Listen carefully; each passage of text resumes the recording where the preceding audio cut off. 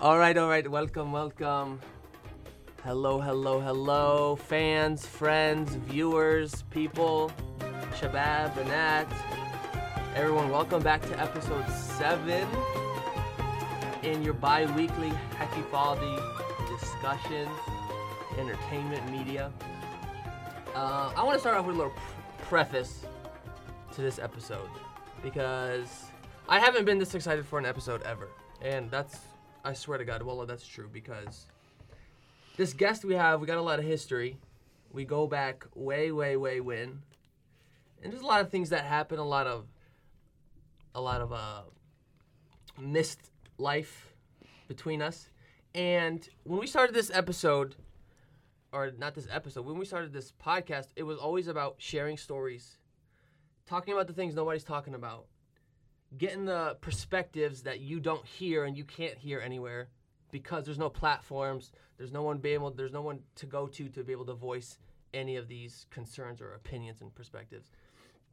So this here is why we made it, for stories like our guest. And everyone, I guess, want to welcome our guest, Hassan Kundah. Hey, thank you. It's an honor. I'm glad to be here. Was that good? Was that a little Hollywood? Was that a little much? I mean, well, I'm going to start handing out autographs here in a little bit, so. Welcome to the show. Thank you. I'm glad to be here. Welcome to the show. I had to practice saying your last name. Kundah. Sometimes I have to practice saying my last name, too. What does that mean, bro? I actually looked it up one time, and the only thing I got was it translated to seller of sweet meats. So I feel like it's pretty relevant. Are you serious? Like, God had a plan for me, so. Are you serious? I swear. And then, like, my mom's side is hashash, and I'm like, so, like, potheads and prostitutes.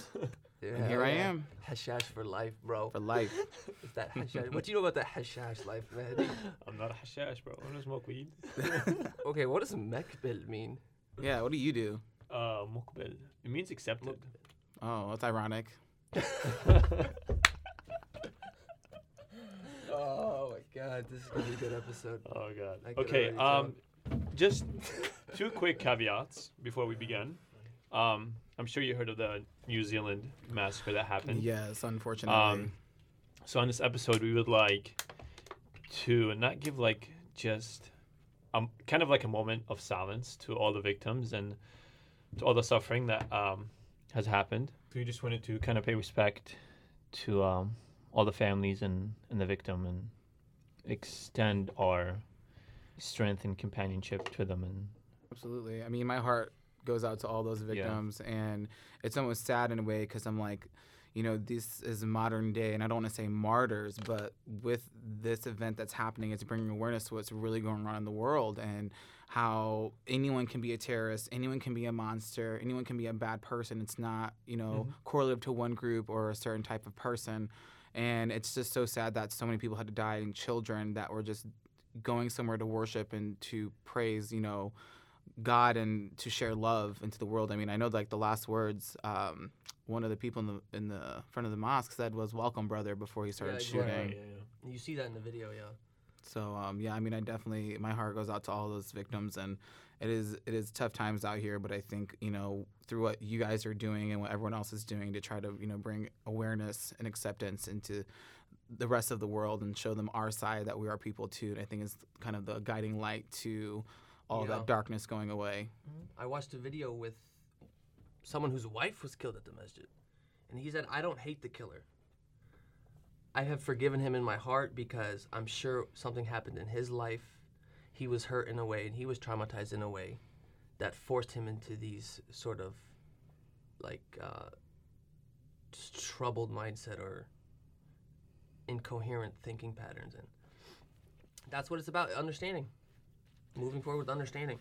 And our second caveat for today, we've never really discussed anyone's like sexual orientation or their sexuality, but there's a stigma behind it, and there's a reason why we have this podcast, and we need to dissect these issues, talk about them, bring them to light, and see if we can find a way to spread the word, spread the message, and spread positivity and love to people, and make sure others are educated of how others feel and how they want their life to kind of play out.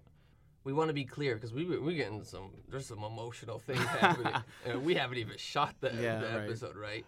It's never about right or wrong. Like, we're not here to decide or to judge.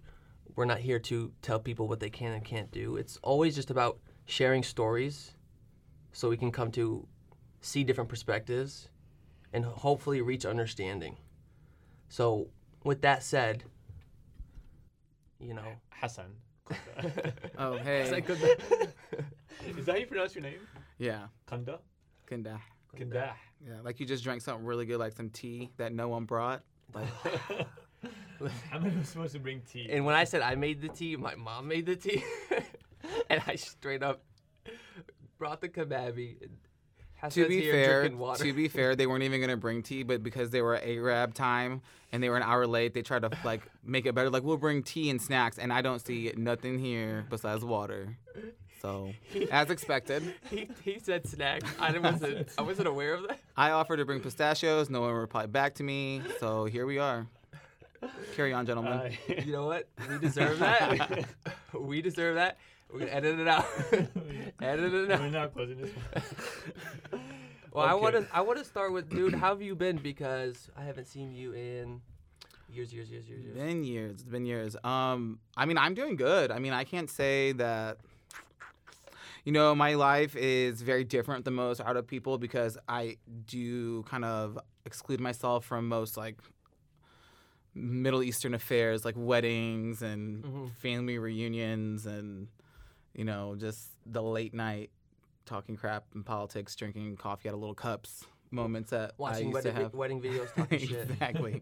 Exactly. Practicing our dance moves for the next wedding. So it's been a while, you know, but I do think that where I'm at in my life and who I am as a person, I'm very, very proud of myself. I think that I've come very far mentally, emotionally. I wouldn't say physically. I could probably work out a little bit better. But the other two, I got down pretty well. Bro, let's rewind like 10, 15 years. When I was over at your house, you were a chubby little boy. I was fat. I think my nickname was Fat Boy. It was very clever. Whoever came up with that one. These kids, man, they're geniuses. They are. I remember going to your house and watching you play Roller Coaster Tycoons. Yeah. For hours. And this dude had the most elaborate shit going on. I know. I feel like if I would have had more friends growing up, I probably would have sucked more at Roller Coaster Tycoon.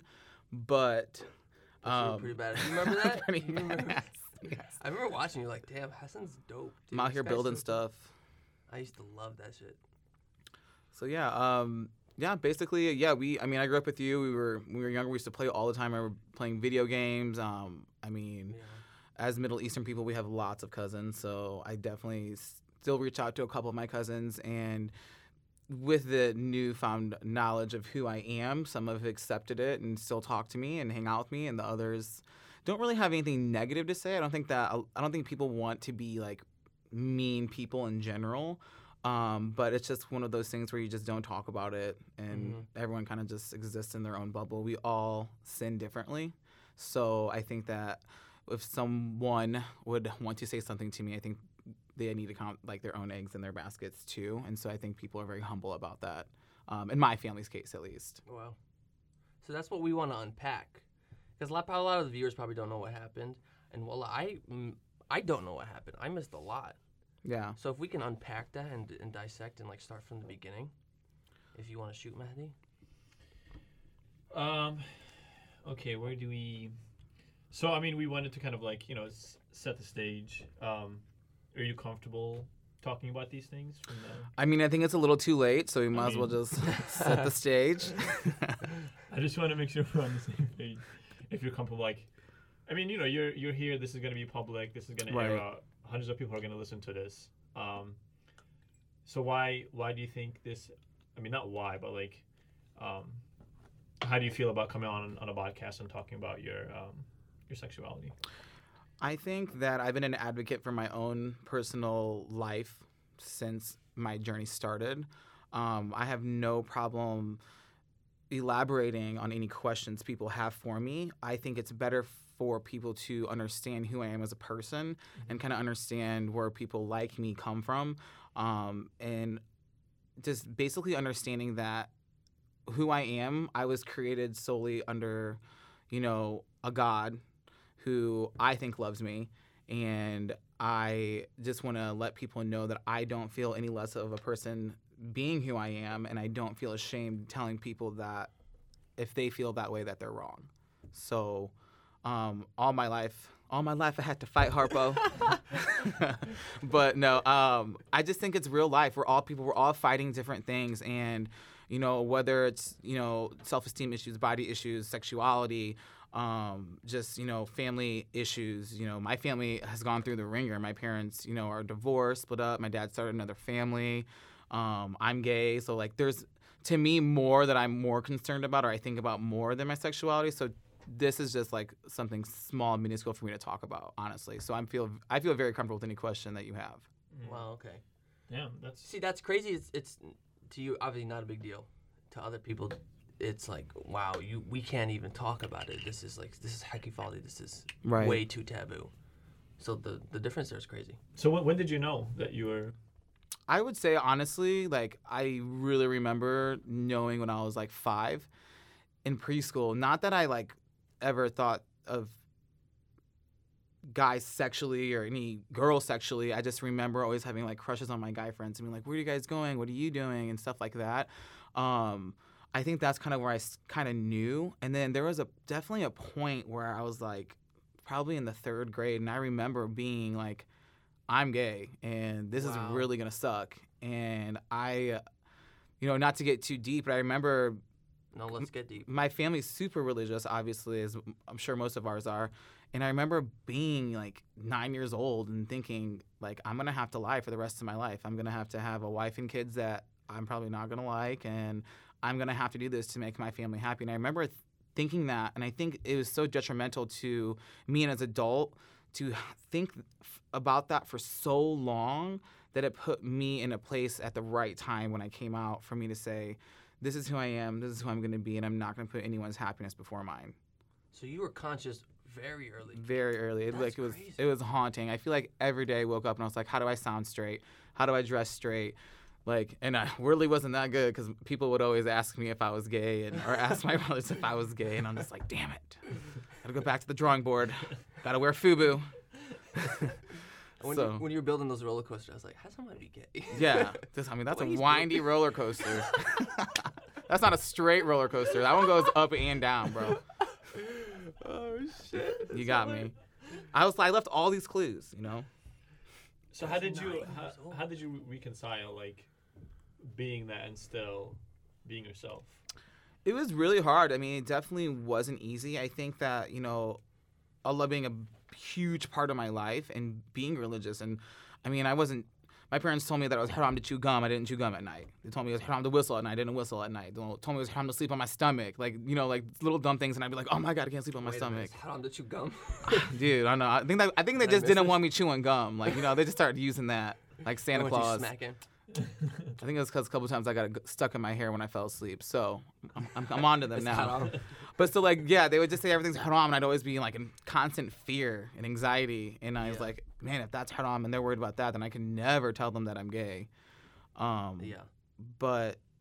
So you kind of had to hide. Yeah. A lot. Yeah, and it wasn't just my family, like, it wasn't very accepted in society and American culture either. I mean, in school, I didn't want to be known as the gay kid. I wasn't really interested in, a boyfriend. I didn't want any of that. I just knew that I was not a heterosexual. I just knew that I was not attracted to women. I, like, to this day, like, I have a lot of really beautiful, great friends, and I don't ever find them sexually attractive. I find them very beautiful and intelligent, and I see them through there as people.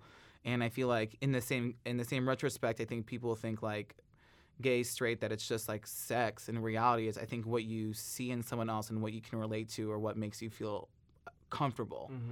And I think that's the biggest stigma about it. I'm surprised that you were conscious that early. Do you think that's the norm? Absolutely. I have a lot of gay friends. I have a couple Muslim gay friends, here in St. Louis too. There's not many of us that are really out, but to the people I talk to, yeah, a lot of people, I feel like, first of all, sexuality is a spectrum. And I think that gender is a spectrum too, as you can see in modern day. even dating way, way, way back to like ancient Greece and things like that. And so it's not anyone's place to say like what is right and what is wrong or how you feel is not right or wrong. But I feel like on that spectrum, there are people who I've, like both. Some people only like women. Some people only like men. Some people like women, but every once in a while they have too many drinks or whatever. They don't really care. They're more open. So like it's hard to like pinpoint exactly on the spectrum where everyone's at. But I do truly, honestly believe that people who are gay are born gay. I 100% believe that. I feel like if that wasn't the case, why do people sound gay? You know what I mean? Like, as much as I wanted to hide it and didn't want to be gay my whole life, I sounded gay, I acted gay. So I didn't want to be gay, but I was gay. And that was the one day I had to face myself in the mirror and say, this is who you are. Like, if you don't accept this, you're going to be running away from yourself for the rest of your life. And for who? Not for you, but for society, for what other Arabs who really don't even care about you anyways until they find out that you're gay are going to think. Because the reality is, I moved out of my parents' house before I came out of the closet. And my family members were never really like concerned of if I was eating, if I was sleeping, what I was doing. And I feel like the minute that I was gay, it was like, Hassan's gay. Oh my God, you heard about Hassan? I have cousins in New York. I don't even know about like talking about me. Yeah. And I just find it so crazy that like no one cared before, but now this one thing about me, this person you don't even talk to, has such a dramatic impact on them in a negative way, which is very unfortunate for them. I'm sure it spread like wildfire. It did. Can you take us through the process of finding that courage to come out, and how did you go about it? Like, how did you? Honestly, I what it really was, and I think there was a point when it was between the time I was 23 to 22, 24-ish, in that realm, where I was out of, high school, I was doing school, then I dropped out of school, then I was working full time, and I was so distracted that I never really had to think about it or like be concerned about it. But then there was a point where I'm just like, someone's like, you've never dated anybody. And I'm sitting there, I was like, damn, I haven't. And I was like, I don't think I ever will. And then the thought of like never being in love or talking to someone was like daunting me. I was like, wow, that's super sad. Like, no one wants to die alone. And then I was like, well, then the only other option is for me to be myself and hopefully find a partner through me being open. And I got really, really sad and depressed for a while. I was like, it was a year. Like, I remember like not wanting to leave my house. I'd be at work and I'm like, I just want to quit. Like, I don't know why I'm here. Yeah. And it was because I was suppressing all of those feelings. And I kind of like hated myself. I thought that like God hated me. So I remember walking into a like Earthbound Beyond store or whatever, and there was this stupid scroll on the wall. I'm looking at like salt lamps, and I look up and it's like, Buddha's like, no one in this world deserves to be more happier than you, or something like that. And I was like, you right. So I think is that what sparked it? I seriously, I can't, like, I wish I had, like, I think within itself it's quite magical, really. But I looked up at this little printed scroll and I was like, I do deserve to be happier than anyone else. Like, my mom was a prearranged marriage. She's crying in her whole wedding video, and she wasn't happy. She had 5 kids that my dad pumped out of her that she kind of really didn't want. Like, no one really asked. And like most women that get married in our culture, no one asks them if they want all these kids, and they get thrown into it so young. I'm 27. My mom had me at 27. She was on her 3rd child. Yeah. I'm over here trying to just make sure that I send my bills out on the right date, and I can't even imagine. I fucking think about that a lot. How growing up could be. So, yeah, eventually I was just like, I wish, if anything, my mom could have made the choices she wanted to make her life happy, whether if it would have meant me being here or not. And I thought, like, if I can think that for my mom, and I can think that for my dad, my brothers and sisters, that they deserve their own happiness and no one should stop them, that if they, for some reason, didn't feel that way about me, then that would make them the monsters or the not Muslim Islamic people that they say they are. Here, I want to get into a point you made, because you said you dated nobody. Yeah. I'm surprised, because even straight people are going behind their parents' back. Yeah. And dating. So why did you decide not to even hide it from your parents and go dating behind people's backs or your parents' backs? Because I wasn't willing to accept myself. So like I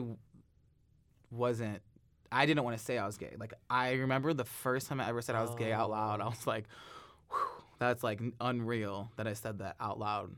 And I think that's the biggest reason. Like, I wasn't ready to be gay. I was so afraid of going to hell or whatever the consequences of being who I am was, that I was just like, forget it. And then one day I was like, well, what if there is no hell? What if there is no heaven?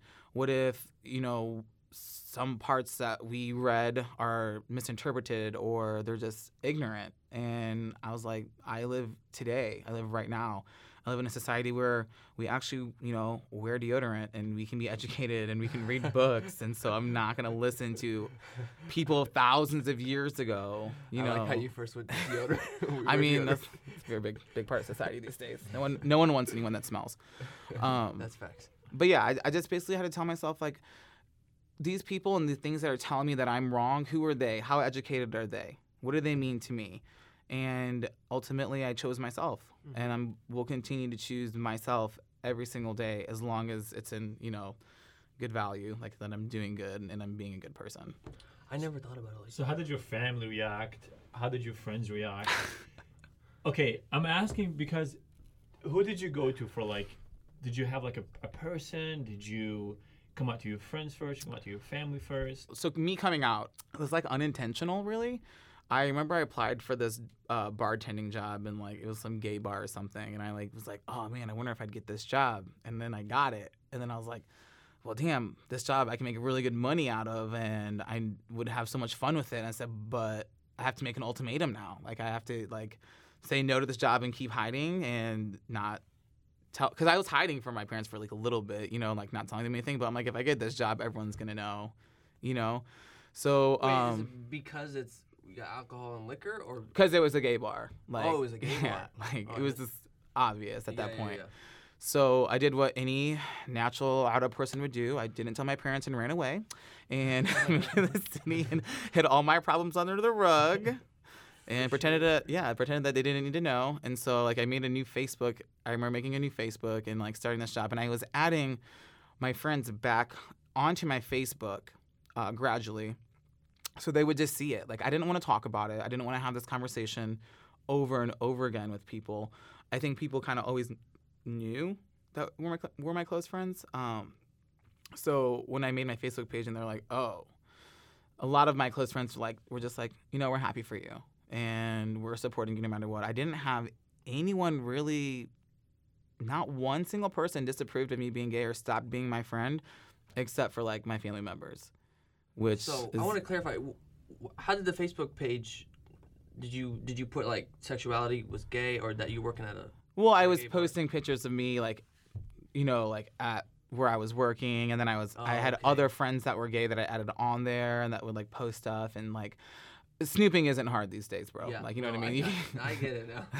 You can click on anyone's page and get a synopsis on who they are. Yeah, everyone's sharing everyone's photos. Exactly. And I get it. So you just said everyone was accepting except your family. So yes. What did that look like? To me, at first it was really disheartening, but at the same time, it wasn't something I didn't expect already. I kind of already expected that reaction from them. But I told myself, you know what, this is who I am, and if they love me or they want to reach out to me, they can reach out to me. They can make that move. Eventually, my little sister reached out to me, and we talked.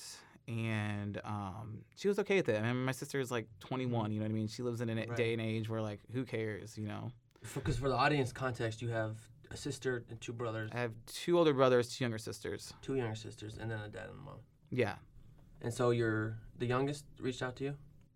No, my sister Aya, who's 21, and I'm 27, she's 21, so we're 6 years apart, and then there's still the one that's I think 17.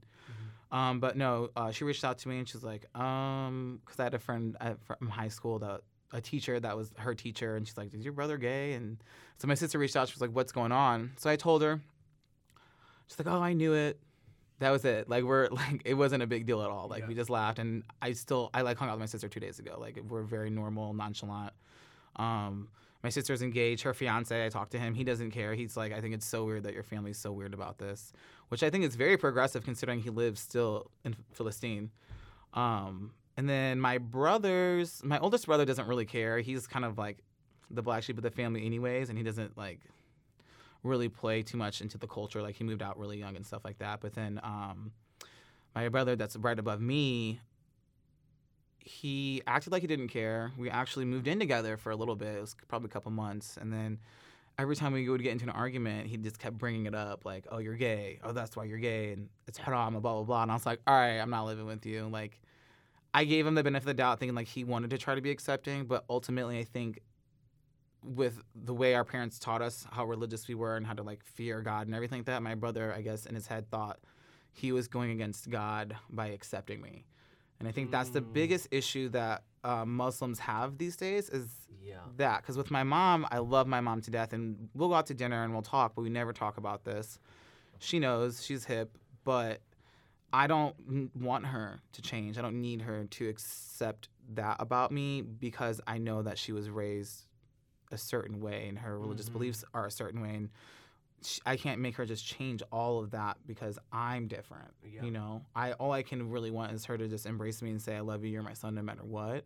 But I don't need her to say that homosexuality is okay or it's not haram. Like, that's not my goal. My goal is to just be me and explain to people that I'm a human being and I'm a really good person and that this is just the cards that I was dealt. It was not a choice, and it's really no one's fault. So there should be like no like ill feelings or negative feelings towards it.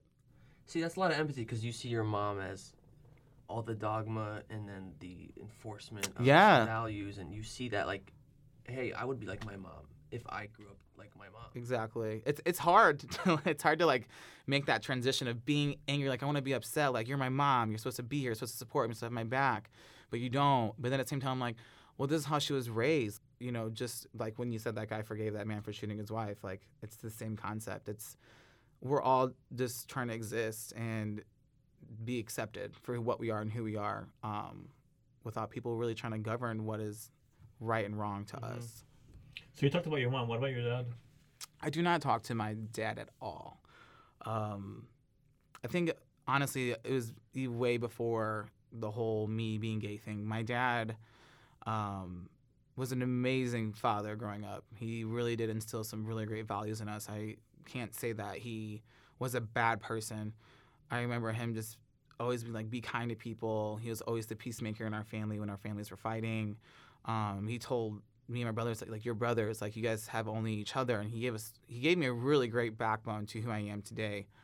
Around the time I turned 13, my dad went overseas and got remarried behind my mom's back without us knowing, and then brought his wife back overseas, back to America. I think my mom found out like roughly a month or two later. Yeah, it's like super, super out of deep stuff going on. So after that, my mom was like, we're done. This is it. Like, so my mom took us and like my uncles helped, my mom out and stuff like that. And then my brother was working as well, because he's a little bit older than me. But after that, like we didn't really talk to my dad for a while. Like my mom was like, he is not a good person. We don't like him. We like just cut him off.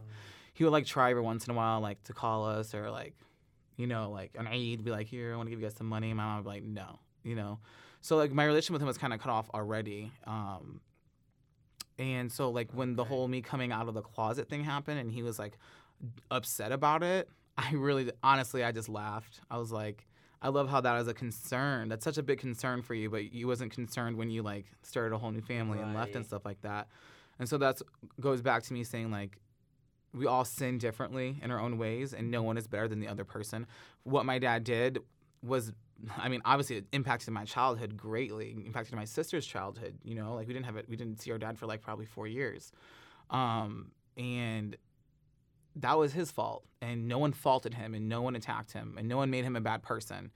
And I feel like it's just strange that like when I'm being gay, like all of a sudden now he's like, oh, that's not my son, he's gay, Right. So I can forgive my dad and I have forgiven my dad actually very fully. He is who he is. He's not a bad person. He just is ignorant to his own ways and I guess to the ways of other people. See, I think that's a really good point because you're saying him leaving, imagine like the trauma and the effects on the family and the struggles. And we all know that's a sin. And at the same time, like, it doesn't matter like who you are. Like, if you leave your family, that's a lot of trauma and hardship on them. But we pick and choose. Exactly. what we decide is what's better or what's worse. Yeah. For no reason, for no logical reason. Like, I think that people do that, whatever religion or whatever you are, people always pick and choose what fits best into their mold. I mean, it's the same thing with pro-life. Like, we don't support abortion, but we're not going to help the kids that need homes. You know what I'm saying? yeah. So you can pick and choose what you want to see, and ultimately, you have to reap what you sow, and you have to go to sleep with yourself at night, and you have to talk to yourself and say, am I doing the right thing? Am I a good or a bad person? Or, you know, or not. Or maybe you're just a narcissist and you don't care. Mm-hmm. But that is not something that I feel like I need to dwell. I don't need to let that toxicity live in with me because people can't accept me for who I am. Mm-hmm. And you're not worried about your father because he left. Exactly. And he's like, it almost in a way made it easier for me to come out because I feel like with that family structure kind of already broken, I was like, screw it. Like, yeah, I'm just going to do it. I feel like it would have been harder if my family was like super like together and close and like, Hassan, where are you? Come over for dinner and blah, blah, blah, blah. It'd be almost impossible for me to come out to them. Yeah. So like that actually made it easier for you. Yeah, and I take that. The silver lining? Yeah, I take that in, like as good insight. Like everyone's life has a path, and I feel like with all the things in my life that were negative, there's so much more positive. And so yeah, I'm not mad. It's just learning every day. So what are some of the struggles that you faced with coming out? With my in general with my family and just in general. I think the biggest struggle is having to re-identify yourself. And, it'd be like you switching ethnicities almost in a way. You're like, oh, do I need to eat more hot dogs and macaroni and cheese? Like, are my friends watching me eat this hot dog? What, I didn't put mustard on it, So for me, it was recreating my identity. And I was like, yes, but I'm me. You know what I mean? So at first I came out and I was like, woo, I'm gay, rainbow, pride, our rights matter, blah, blah, blah, blah. And then like over the past like 2-3 years, I'm just like, all right, I'm gay, but I'm Hassan and... I'm still going to be an asshole if you're annoying. I'm still going to be the same person. It's like, I always make this analogy to my friend. And I'm always like, you're you and I'm me. If you like broccoli, eat broccoli. I'm not going to ask you about your broccoli. And I'm going to eat cauliflower. Don't ask me about my cauliflower. It's like, it's just this unspoken thing that like, we're just people. And I don't need to like have a banner that says I'm gay and I deserve to be here. I feel that, so that's enough for me. So would you change anything differently in terms of how you came out? No, definitely sweeping it under the rug and running away was the best option. Wow. And then letting it unfold, it was easy. It was easier that way because I felt like I wasn't pressuring my presence on anyone. I wasn't trying to say, accept me. I was saying, this is who I am, and if you so happen to lift the rug and find out who I am, you can either, leave the rug unlifted, or you can put the rug back down, and that was my approach on it. Because if you come out, then that you force the controversy onto them. It's like when people knock on your door and want to talk to you about Jesus. You're like, no one wants that in your face. Like, do that over there, bro. Like, that's cool. But you got these metaphors on deck. Just I do. I got a whole bag. Jesus. So during our last few episodes, the topic of marriage always comes about. Okay. Especially like us being this kind of age, our parents are always like, pushing, especially out of families, are always pushing us to get married. Have your mom or anyone from your family ever pushed marriage? Bro, I can't bring a girl to the house. Every time I bring one girl in my house, my mom's like, what about this girl? I'm like, Mom, we've been through this. I know in general. Yes, I'm saying like in general, every time I bring a girl to the house, she's always just like, you should marry her. Yeah, exactly. And I'm just like, all right, there's like 3 things wrong with this whole conversation. Yeah, what's her credit score? What's her dad do? No, I mean, yes, my mom, at this point, my mom has stopped. Before, it was just kind of like, she thought I was like maybe going through a phase or something, and she would always bring me like, when are you going to get married? When are you going to get married? And I'm like, I'm not going to get married like anytime soon. With that being said, like, it's funny to me because our parents got married so young. And I always wonder, were they happy getting married that young? No. Do you know what I mean? So why would you push that agenda on your children? That all you wanted was to come to America for a better life, to put your kids through school, to get a career, to be financially stable so that they can have children, that they can provide more, so that they don't have to work 70 hours a week, you know? So it's just crazy how, like, we have the vision for the dream and we have the momentum, but our parents always somehow find a way to try to halt it, to try to bring back these old cultural ways, which I'm not against. Like, I love being Middle Eastern. I love my culture. But I'm also very progressive. And I feel like everything in life that lasts and is successful is progressive. Okay, so it's funny that you said. I was thinking of a way to like answer that question of, you know, I was talking about like how being Arab is kind of being backward, like all these hakifaldi, and like discuss like all these like negative aspects of being Arab. Can you like name a few things that you think that are positive in being Arab here? Oh my God, so many things. Yeah, I mean, honestly, when I think of Arab, I don't think of anything negative. I think within our own community, when we say Arab, it's like a joke to us because we're just like, typical Arabs, didn't bring no shay, an hour late, like the Arabs. Like, yeah, like that's what when I say Arabs. But when I think of Arabs, I think of like sense of community. I mean, bro, we don't have to be related, but I'm telling you, like, back in the day, if someone was picking on another Arab, we were like, all right, we're tag teaming this dude. You know what I mean? Like, we had each other. We had that sense of community. The fact that we're all probably related probably had a lot to do with that. But, yeah, like, we didn't grow up with American white friends. We had slumber parties and hung out with them. We hung out with our cousins and our cousins' cousins. And, you know, that was our friends. That was our community. And I think that was the best part about being in the Arab culture is, like, we have each other's back. And I'm not saying white, black, I'm saying in American culture, people aren't like that with their children and their friends, you know? I feel like what we have is very special and it's very great and it's we're still very much in touch with our roots, and I think that when we have children, we're going to pass those values on too. But having Arab culture and like being Islamic or having these views are very different to me. I feel like I am gay, but my culture is Arab. If people want to say he's not Muslim because he's gay, then that's on them. So I don't like to intertwine the two. But I feel like in a whole, like us as Arab and our culture and who we are, aside from the religious parts of it that sometimes trying to govern us or make us feel a certain type of way, we are a really great community and we're really great people. I mean, that's why we're here right now. I think that's the culture is like a double-edged sword where because everyone's alike, we all are unified, and at the same time we kind of get stuck in a dogma in certain rationales because of that. But it's like refreshing to hear like that you have so much passion for your culture. Yeah, I do. I really do. I mean, I wouldn't change it for anything. I always, like, my friends always joke around. They're like, well, if you could be another ethnicity, what would you be? And I always think, I'm like, I don't know. I feel like I'm pretty damn handsome. I like my skin color. Like, I got these eyebrows. They're pretty rocking. Your beard connects. Yeah, right? That's real important. Yeah, right now, so I'm like, connects. I like me. I like my culture. I like being Arab. You know, I wouldn't change my name. You know, it is a part of my identity. Is who I am. It's what molded me to be as strong and confident as I am to this day. So I feel like it's almost liberating when people are like, you're gay and Arab, because I'm doing a service to straight Arab people. I'm showing people that, yes, you can be Arab and you can be gay and you can be a part of society and you don't have to be afraid. I'm breaking down the walls of women have to cover their hair. They can't show their face. They can't do this. Men can't do that. You can't wear this. You can't wear gold. You can only wear silver. Like things that, like, I think us growing up, like masculinity versus femininity and what people see as Arabs. Like when I say I'm a gay Arab, they're like, wow, like they look at me as progression, you know? Does it empower you?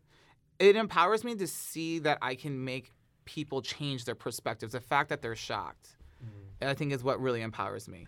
In your opinion, is there like an acceptance from the Arab community, I guess millennials, like people in our age group? Do you think they're more accepted of? Absolutely. You know what? I feel like more importantly, people in our age group are going through their own battles and what they want. I mean, the fact that, like, we can get married outside of our own race now and, like, it's okay as long as they're, you know, Muslim and stuff like that. Right. I think that's very cool. And I think that when I look at Arabs my age that were born in America, I look at them like every day like Arab Americans like us. Like I'm gonna talk to you the way you're gonna talk to me, and you're not gonna use violence. You're not gonna say that's haram. You're gonna use actual words to describe or to combat what I have to say. So I feel very confident in that sense, and I want to hear why people my age might still have an issue with it. You know. So earlier you talked about you have, I'm not sure if they're Arab friends who are also gay. Yeah. Are they Muslim or are they Arab? They're Muslim. They're Muslim. Yeah. So they're not Arab. They're Muslim Arabs. Also, they're Arab. Yeah. I mean, I'm just. Yeah. Are they Christian Arabs or are they? No, they're Muslim Arabs. They're Muslim Arabs. Okay. Do you feel like you guys have like a community there? Are they as open as you about it, or are they? I feel like honestly they're as open as I am. I see them out in the same kind of club scene environments, and I'm Facebook friends with them. I see the stuff they're doing. They're very open with who they are. They're not hiding who they are. Do I feel like a sense of like community with them? No, I mean, I don't really have. I see them. I'm not like hanging out with them and stuff like that. But when I see them, I'm like, hi, how are you? And like we have this kind of understanding of like, We're on the same page. Yeah, we made it. You know. If you could, like, now that you've been through all that and you understand what it's like going through all that, and knowing what you know now, what do you think about moving forward? What would you like to see changed? What would you like to see different? Is there hope? There is absolutely hope. I think, again, looking back, being in the 3rd grade and thinking, I'm never going to ever be gay. I have to keep this secret inside me for the rest of my life. And me sitting here right now, I think is proof enough that there is lots of hope in this world. And I feel like the hope isn't something that people can necessarily give, but something that you create within yourself. It's that drive that tells you that you belong, you are who you are, you're allowed to feel how you feel, as anyone should, whether you're a man, woman, gay, or straight. You are an entity, you're a person, you're a soul. And your voice belongs to you. And no one can take that from you. And I think some of the greatest leaders in history use their words to make the biggest impact and change that we see today. So I'm definitely a firm believer. I feel like voting for you right now. Holy shit. I have a lot of feelings. That was good. Okay, just switching gears a little bit. So we talked to this Arab parent a few days ago, and we told her like that we're gonna meet with you. We didn't, consider your identity, but we told like what this episode is gonna be about and stuff. And she wanted to ask you 2 questions.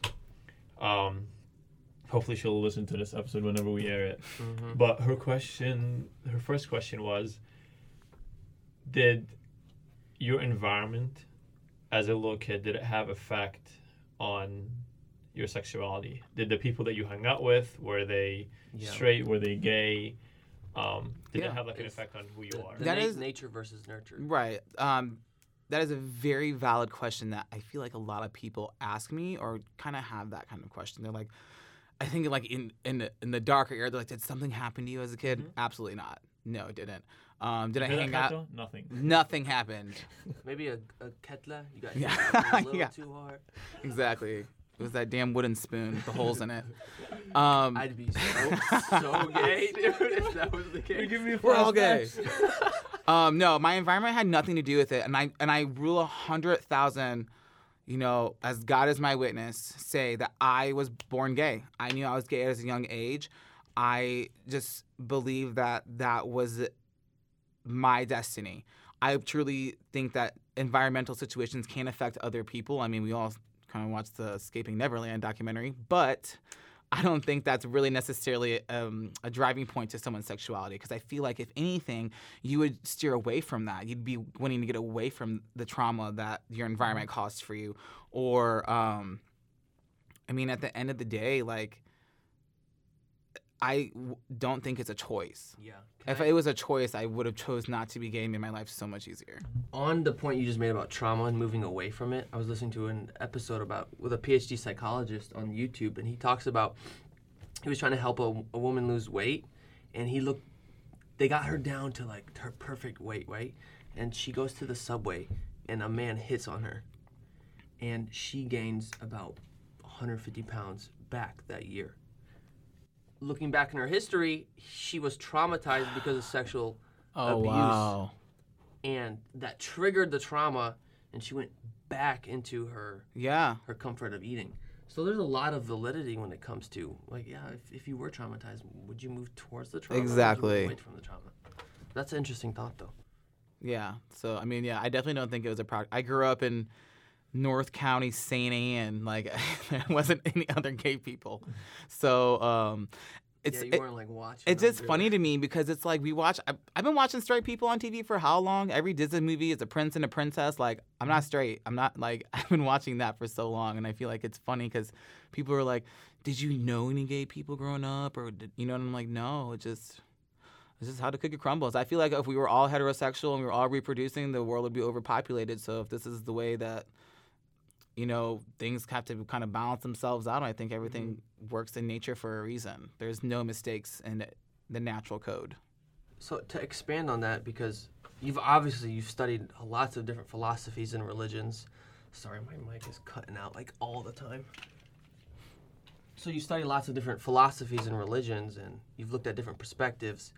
How do you reconcile being born gay and reconcile that with Islam and your beliefs that you've been bred up with? What does that look like in your head?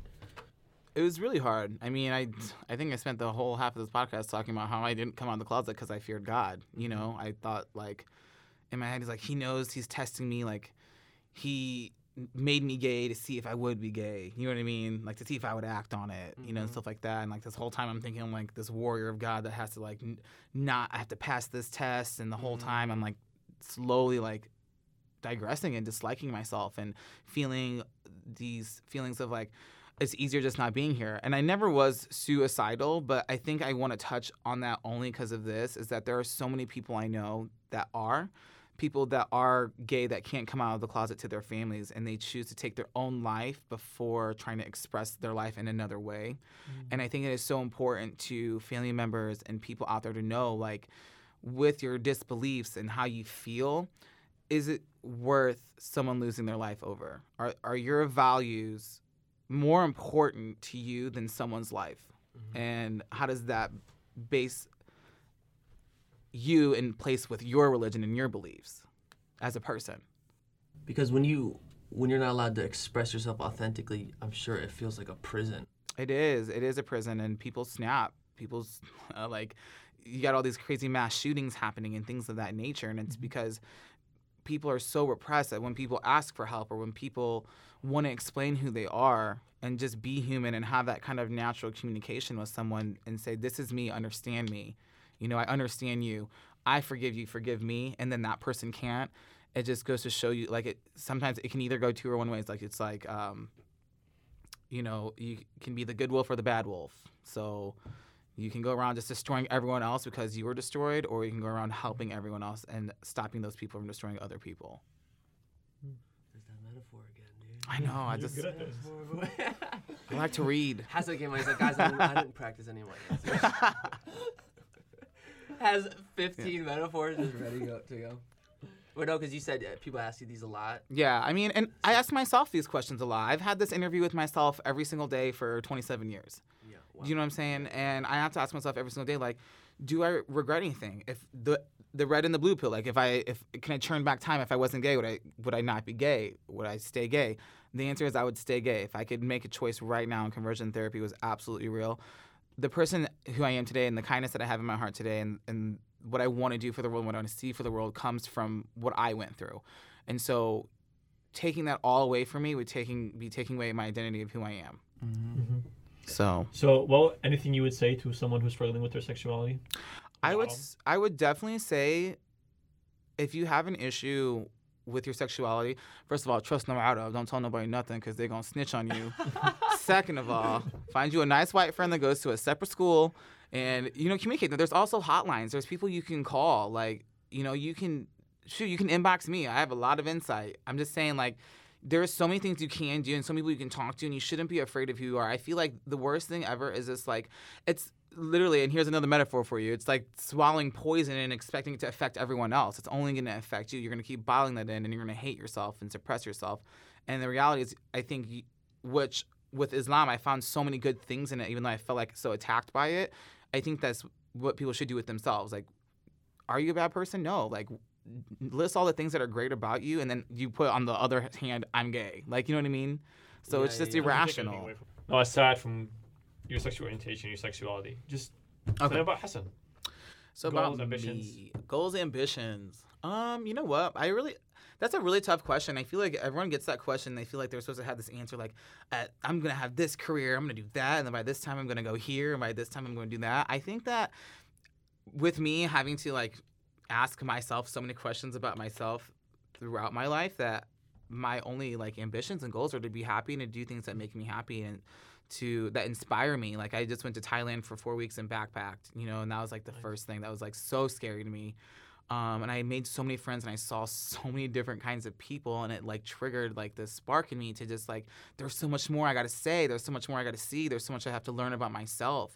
So like ultimately, like I just want to be a more enlightened and better version of myself every single day. You know, do I have my fallbacks? Yes, sometimes. But, you know, in retrospect to that, I just think that I want to try to grow, and I want to reach out to people, and I want the world to just kind of to keep excelling the way that is excelling, and to like see through the crap. You know, you have people that want to build a wall, you have people that want to blow up mosques, but then you have way more people that are like, we're not building that wall, and we're going to stand outside this mosque to make sure no one gets hurt again. Mm-hmm. So I just want to be a part of whatever that energy is or whatever that force is.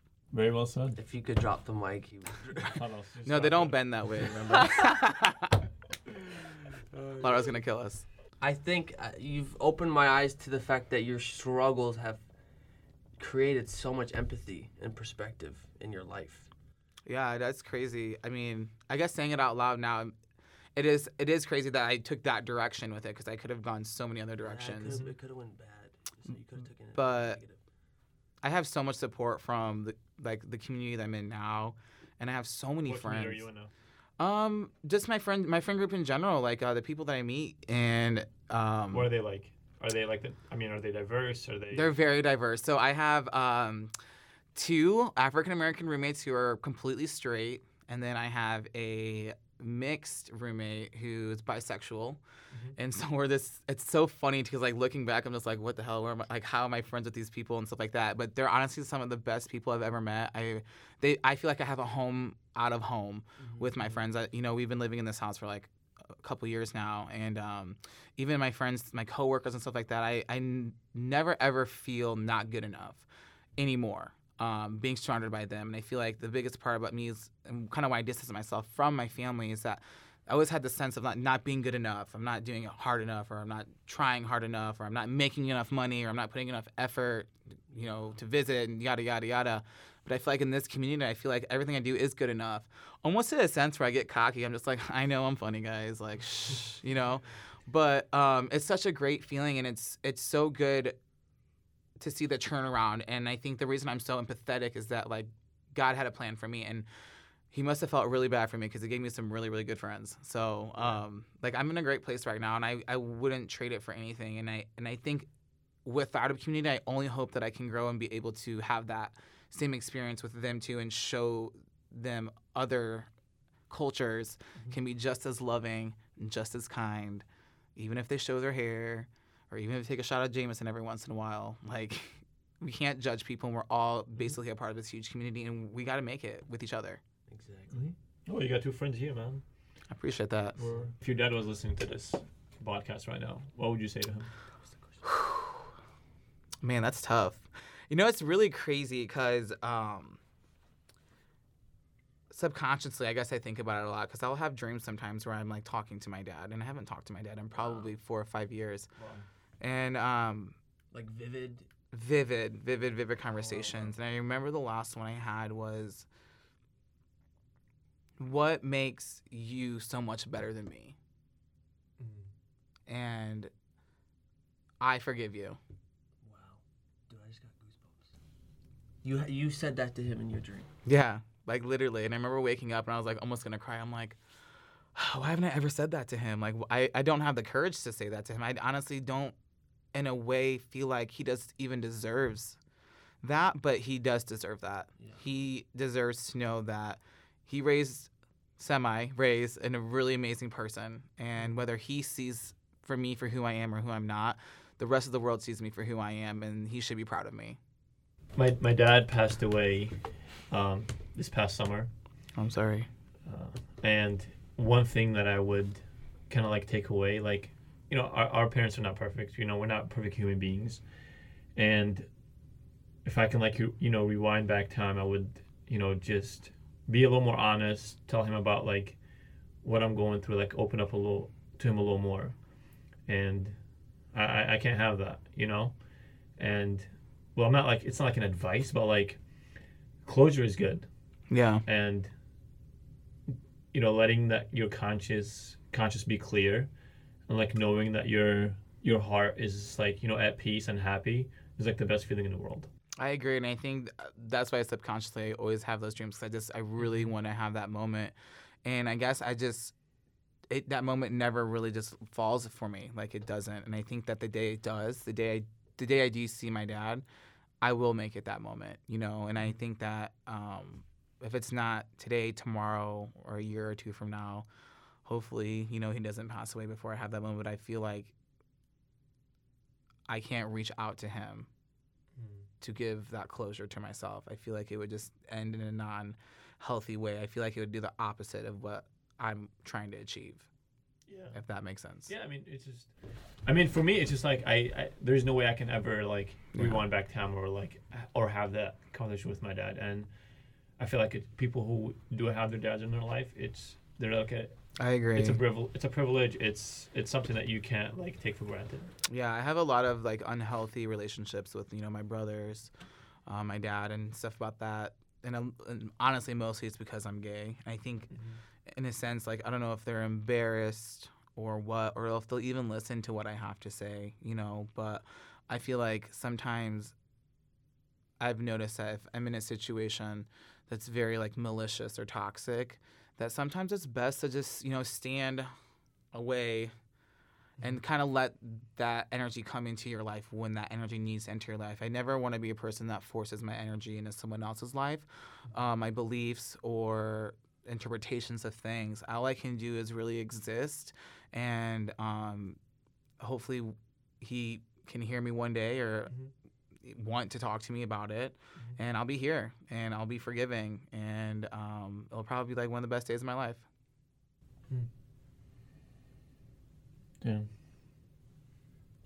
Yeah, I mean, the whole father-mother relationship and that bonding with them is such a weird concept, because I feel like they owe you something in life, and you owe them something back.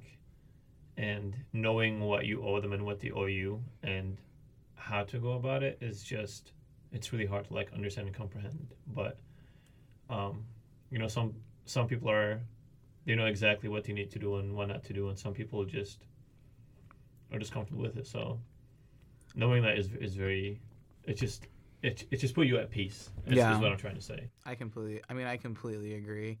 I just feel like you know, when you battle with yourself for so long and you're defending yourself, from people that are supposed to love you, when you finally come to terms to embracing yourself and being in the light, that you just need to keep yourself in the light. And, you know, sometimes, and I completely agree with you, like, the closure is amazing and it's wonderful, and I've reached out so many times, and I'm hoping that one day someone will want to reach back out to me, you know. And I feel like so many times where people are constantly giving themselves to people and then they never ever get anything in return. And I'm not necessarily asking for anything in return. I'm actually very complacent not getting anything in return. I think them not saying anything is more of an answer than anything. Yeah.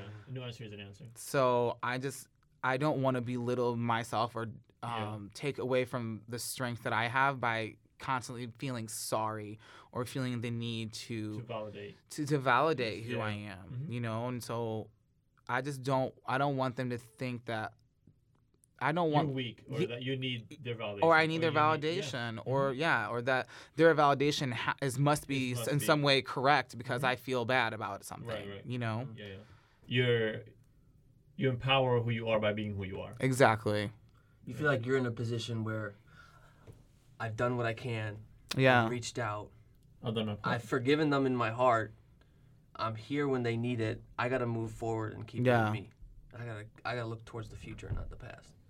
Exactly, and I mean, like I said, I love all my family members very dearly. I mean, they're my family, obviously, but you can forgive, and I'm not gonna forget, and I won't forget who I am, where I came from. I'm not gonna forget the things I went through, and I feel like being who I am and saying what I want to say is just the most empowering thing for me, and I don't want to have to feel like my voice is being taken away by people who don't understand me, whether that's my family or the rest of society. So, I mean, for me, it was a little different. I was like so involved in like the cultural, I guess, Arab when I was in Palestine, and then I came here and everything was like super religious. And then finding that balance between like being Arabi and then being Muslim was just like super hard. Yeah, I can only, and that's like me too. Like I'm American. Like I believe in all life, rights, human, whatever. Make a choice, vote. But then I'm also Arab, so like Americans don't take me seriously because they're like, you're actually Middle Eastern, and then Middle Eastern were like, bro, we are not taking your ass in, you know. So I'm like, I'm in this purgatory state. I'm just like, you know what? Fuck all y'all. I'm just gonna post on Facebook ignorant shit. You're gonna like it, and I do. We're ending like that. Yeah. Thank you guys. This is the most entertaining. This is the most insightful. We appreciate you guys, and we're out. Assalamu alaikum. Assalamu alaikum.